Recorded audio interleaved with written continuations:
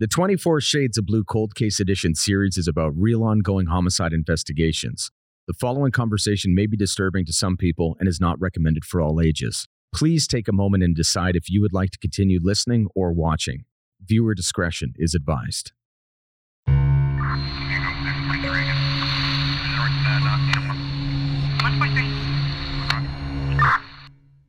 Hey everybody, welcome to 24 Shades of Blue Cold Case Edition. I'm your host, Andy O'Brien. Today our fifth case surrounds a man named Osip Kahun. We sat down with Osip's three sons, Bob, Peter, and Walter Kahun, and we wanted to get to know a little bit more about who their father was in his lifetime and also what he meant to the community. Today I have the head of homicide with me, Steve Smith with Toronto Police Service. How are you, Stephen? Thanks for being with us. Great. Thanks for having me, Andy. Before we begin today, I have a clip of Osip's three sons, Bob, Peter, and Walter, I'd like to start with today. But you're asking about generally what he meant to the community, and the community was an interesting community because there were a lot of people coming off night shifts, and he was, before the advent of 7-Elevens and 24-hour shops open, Shoppers Drug Marts being open 24 hours, there just weren't a lot of those kind of establishments around. So if someone's heading home from the midnight shift, the late shift, needs to pick up some cigarettes or needs to pick up milk and eggs, they knew my God would be open for them.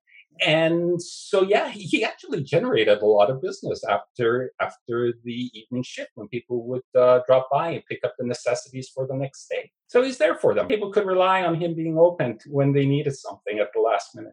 With respect to contributing to the community, and he did financially, any large community event that took place, they needed to raise money to be able to have it happen. And so he was there prepared to contribute financially. Yeah, he gave to the Ukrainian community for sure. Whenever there was a need to raise funds, like Bob was saying, I remember that as well. And you were mentioning about that $600.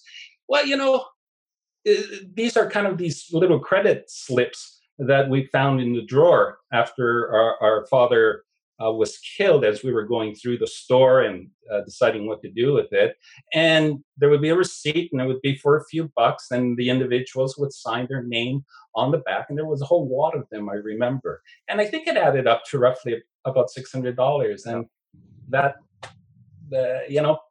people didn't have a few bucks to pay for their stuff, so he gave them credit.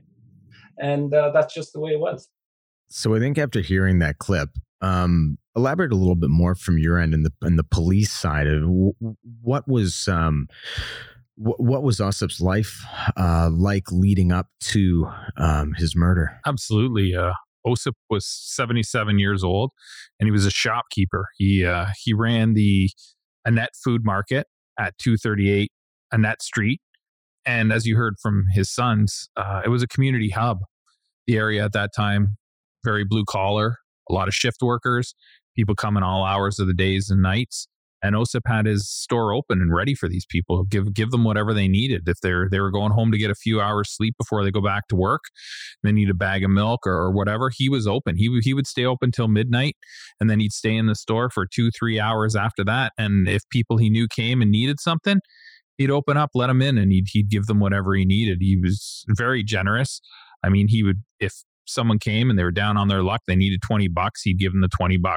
As you heard, if they needed something for home, milk, whatever, he would provide them a credit and let them take what they needed. He was just a good community leader at the time. And so, unfortunately, this could have led to his demise. Let's talk a little bit about the crime and when it unfolded, and just a little bit about what led up to Osip's last moments. It would have been about 12:38 at night, so he most likely would have had the doors to the store closed. So we're thinking that he knew his attacker, that may have came to the door needing something, whatever that was, whether it was $20, whether it was a pack of smokes, we don't really know, but it appears as though Osip let this person in, and whether there was an intoxication, whether there was a mental health issue, whether there was both, obviously something went wrong, or OSIP wasn't willing to give this person as much as they wanted from him. And he unfortunately attacked OSIP with an axe that was in the store and bludgeoned him to death. So was there any forced entry? No, there didn't appear to be forced entry. That's why we believe in that area and through the market that Mr. Kawoon would have known his attacker. He probably would have been somebody living in the area. He may have been marginalized. He may have had addiction problems, and OSIP was trying to help him. We're not really sure, but we believe that he knew his attacker at the time. And let's talk a little bit about the address here, just so we can kind of set the perimeter. So where was the store located? 238 Annette Street, so down in Annette and Bloor area. Annette and Bloor, okay, Yeah. West Side. That's right, west side of Toronto. So how this really unfolded was we're talking between 12:30 and 1:30 a.m. Is that what you believe in and around? In and around that, yeah. Okay. It was about 12:38 that OSIP's wife heard the commotion and came downstairs to find him in a pool of blood. So she heard. She heard a commotion in the store. What yeah. did she hear? What did she say? It wasn't really specific, but she just said she heard some sort of commotion, a little bit of yelling, a little bit of shuffling around. She decided to come down and investigate what was going on. So she came out and she found OSIP beaten to death. And he was, from what I understand from speaking with the brothers, he was a pretty stocky, strong guy. So he wouldn't have just went down without a fight. So that's probably what she heard, I guess. Was there any signs of defense wounds? I mean, it appears that he was surprised by the strike, by at least the first strike to the head. And that probably would have incapacitated him with the back of an axe. I mean, who knows how much he took. At 77 years old, he was still a strong man, and that may have led to his death, where if someone came in and said, if OSIP had given him $20 and said, on your way, and the guy's like, I want 40, and OSIP may have been, you know what, I gave you 20, it's time for you to go. And that could have started what happened. There was no sign of robbery. No, there was nothing that we found that was missing, saying that there could have been some cash or something. We're not really 100% sure on that, but nothing was logistically missing that we had seen in the store. Typically in a store like that, cigarettes, any tobacco type products, absolutely. Lottery tickets, cash out of the register, none of that was gone. No. So if it was, the intent was robbery, there would have been a lot more missing at the time. That's why we believe that he knew the offender. He had probably let him in and was probably actually trying to help the person at the time that he was murdered. Because it definitely sounds strange that there was nothing taken at that late at night. That's right. And that shows a bit of erratic behavior as well, right? You murder someone over what? You aren't taking anything. You obviously don't need anything. If it's just to get your next fix or whatever, you're going to murder a person over that. Do you think that it was, if you're not taking anything, even getting your fix, could this have been something a little bit more personal? Or do we think that this may have been something where this could also sounds like either somebody that was, dealing with, as you say, mental health issues, or maybe coming down off a drug, and this just went really bad. What do you think happened in that store? I know it's all speculation, really, but what do you think happened? Yeah, I mean, it is all speculation unless we find this person and actually talk to them. Yeah. But I think you're right. I think you're pretty much on key there. I'm guessing that this person was probably in need of their next fix. And I mean, we've all seen people, when they're on the drugs, they can be a bit erratic. When they're off the drugs and need the drugs again, they can be violent and scary, really. It's a scary time when they're in desperate need of the drugs, and they'll do whatever they need to get that next fix. Because it sounds like the type of, when we look at, you see that obviously there was an axe used multiple times, probably used well after he was incapacitated. That almost tells you that there's a real source of rage there. And I'm wondering if, is this something, do you think this was something that was more deliberate? Is this something that maybe he angered somebody? Do you think it was something personal, or is this just totally random? In my opinion, I don't think that it was a planned attack. I mean, it would have been sloppy for a planned attack. My guess is, as we discussed, that he had come into the store. He was looking for something specific, whether that was a free pack of smokes, whether it was $20, whether it was more credit. We don't really know. And then from there, if OSUP may have helped them to a certain extent and then said, you're not getting any more. And it could have angered this person. At that point, they attacked him with the axe. They may not even have meant to kill him. It may have been, an argument, a fight. He struck him and didn't realize how hard he had actually struck him. And then at that point, knowing that Mr. Kawoun probably knew who he was and would be able to identify him to the police, he may have went overboard. The only thing that jumps out at me, though, where the red flags go off a little bit, is the amount of times that he was hit. Because even if, someone were to hit somebody by accident and realized, oh, geez, maybe, like you said earlier, maybe they can identify me, one or two more. But I think, correct me if I'm wrong, but this seemed like it was a real bludgeoning. This was a real rage type attack. Oh, absolutely. And I mean, we're talking rational people, right? And yeah. I mean, like we said, this may have involved mental health. It may have involved addiction issues.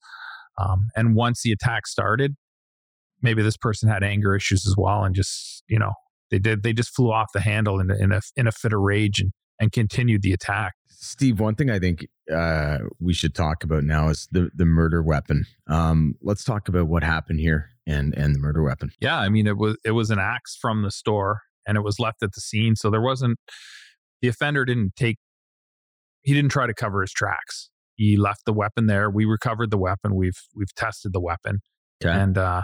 And obviously it had Mr. Kawoun's blood on it. And luckily enough, in the chaos of the scene that was left behind, we were able to find a small portion of blood from the offender as well. Okay. Was there any fingerprints on the axe handle? No. I mean, the way the axe handles are a bit rough, they aren't ideal for fingerprints. So unfortunately, we don't have any fingerprints from the handle. Okay. So let's talk a little bit about, so OSIP was hit. You feel he had his back turned. He was hit in the back of the head. He obviously wasn't expecting that blow. And then I guess he maybe fell to the ground, and then he was repeatedly hit over and over. Yeah, that's our theory, is that he was taken by surprise. The first strike probably dropped him to the ground, and then the flurry just continued. Whatever set off the offender at this point, we don't really know. But I mean, obviously it set him off to the point where he went into a complete rage. Yeah, and repeatedly hit him with the blunt side of the axe. That's right. Yeah, he wasn't chopping him like you would chop wood. He was striking him blunt force with the back of the axe. And so when he was found, it was his wife that had found him. Correct. She obviously had heard the commotion, came out and found Mr. Kawoun in the pool of blood, obviously in visible distress. And we had talked about, the fact that things were not stolen.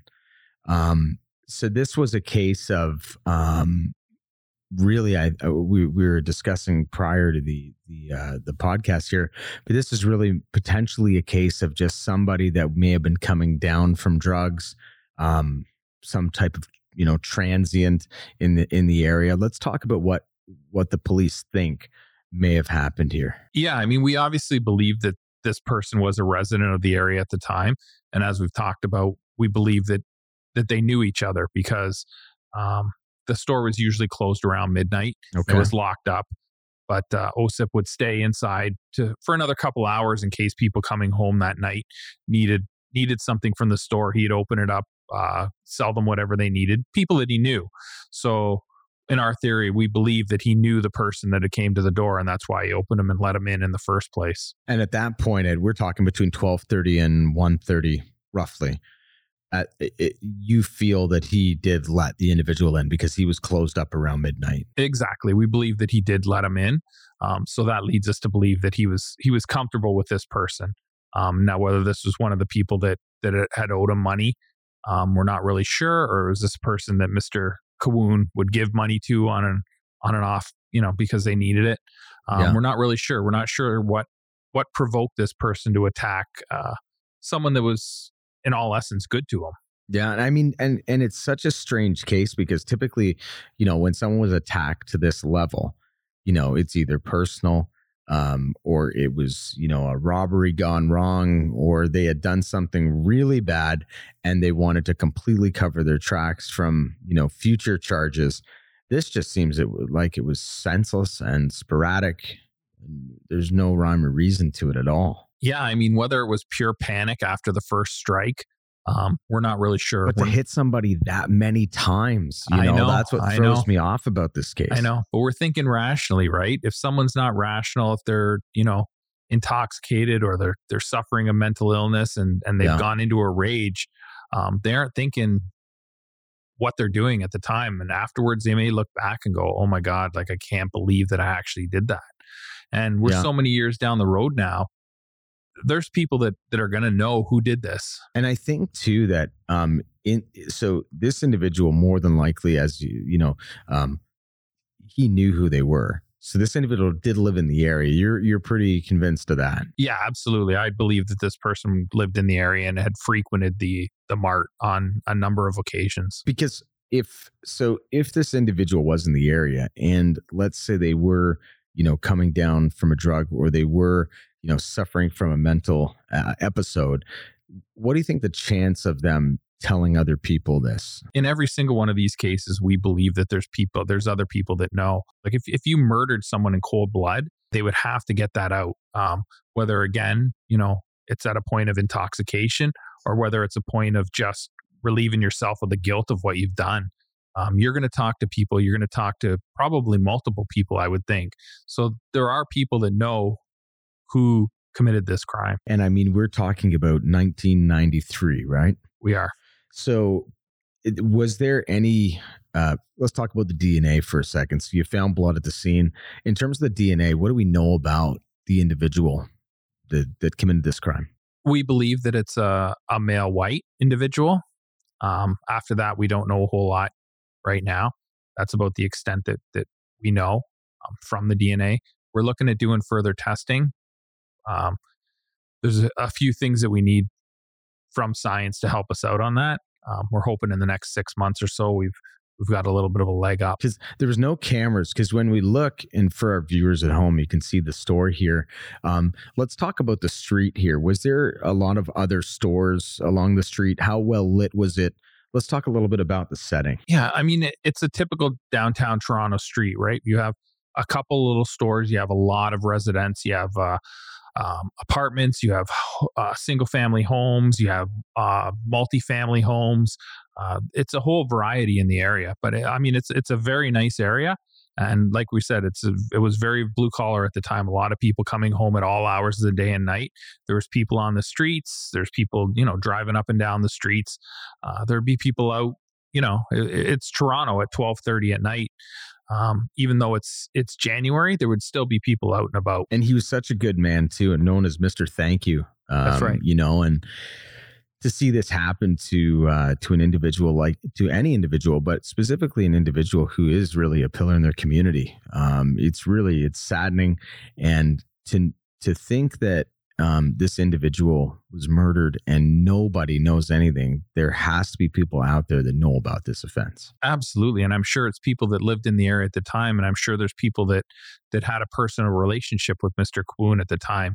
And as we've discussed, that they may not have wanted to come forward then, but things are different now. And they need to provide us with the name of the person that did this. If there's any message to the community or the perpetrator or individuals that had heard from the murder suspect, the murderer, is there any message you have for those individuals? Absolutely. Let us know. I mean, we need to provide closure for Mr. Kawoun's family. A hardworking individual, pillar of the community, helping out the community. I mean, he would stay 2-3 hours after his store closed just to make sure that nobody went without. And as a community, we let him down as nobody came forward and nobody provided the name of the person that murdered him. So we can fix that. We don't need witnesses. We just need a name. We need to know who committed this crime. Yeah, it's time to step up. I mean, this made national coverage, Absolutely. This individual was a good person, didn't deserve what happened to him. And people know what happened. So I think it's time for the community to step up. It's time for people to make a difference and give some closure to Bob, Peter, and Walter. We have a clip from the Coon brothers, and the person, they have a message for the individual that may have committed this crime. Your actions affected people greatly. It's been many years that we've wondered what's happened. So we'd like to know what happened. For me, I would probably say to the person, there was no reason to take a person's life, whether it be a robbery or just, bad debt or whatever it was. But I can't see it being, something bad that happened, that he or she was willing to kill our father. Hard to put this into words. So I think after hearing the clip, Steve, what's your take? You've spoke with the brothers before, I'd imagine. What's your take from their end? This is, you can hear in their voice, this is devastating to them. I mean, they were kids at the time, basically, and their father was taken from them, right? They were just starting out in their lives. And I mean, to have your dad, who they obviously admired, they admired his hard work. They admired how he's made a life for himself in Toronto, everything that he stood for. And that was taken from them in a matter of minutes by someone that we don't know why. And we just don't understand why this happened. It doesn't appear to be a robbery. It was probably over something very menial. Trivial. And it's just a horrific event. So we need to provide the family with closure. Yeah, and I'm going to put the picture up one more time. If you have any information that can help bring closure to the families, please reach out to Toronto Homicide, to Steve. You can even reach out anonymously to our show. All we need is a name. We have DNA, and you can help put some closure to this case. Thanks for joining us.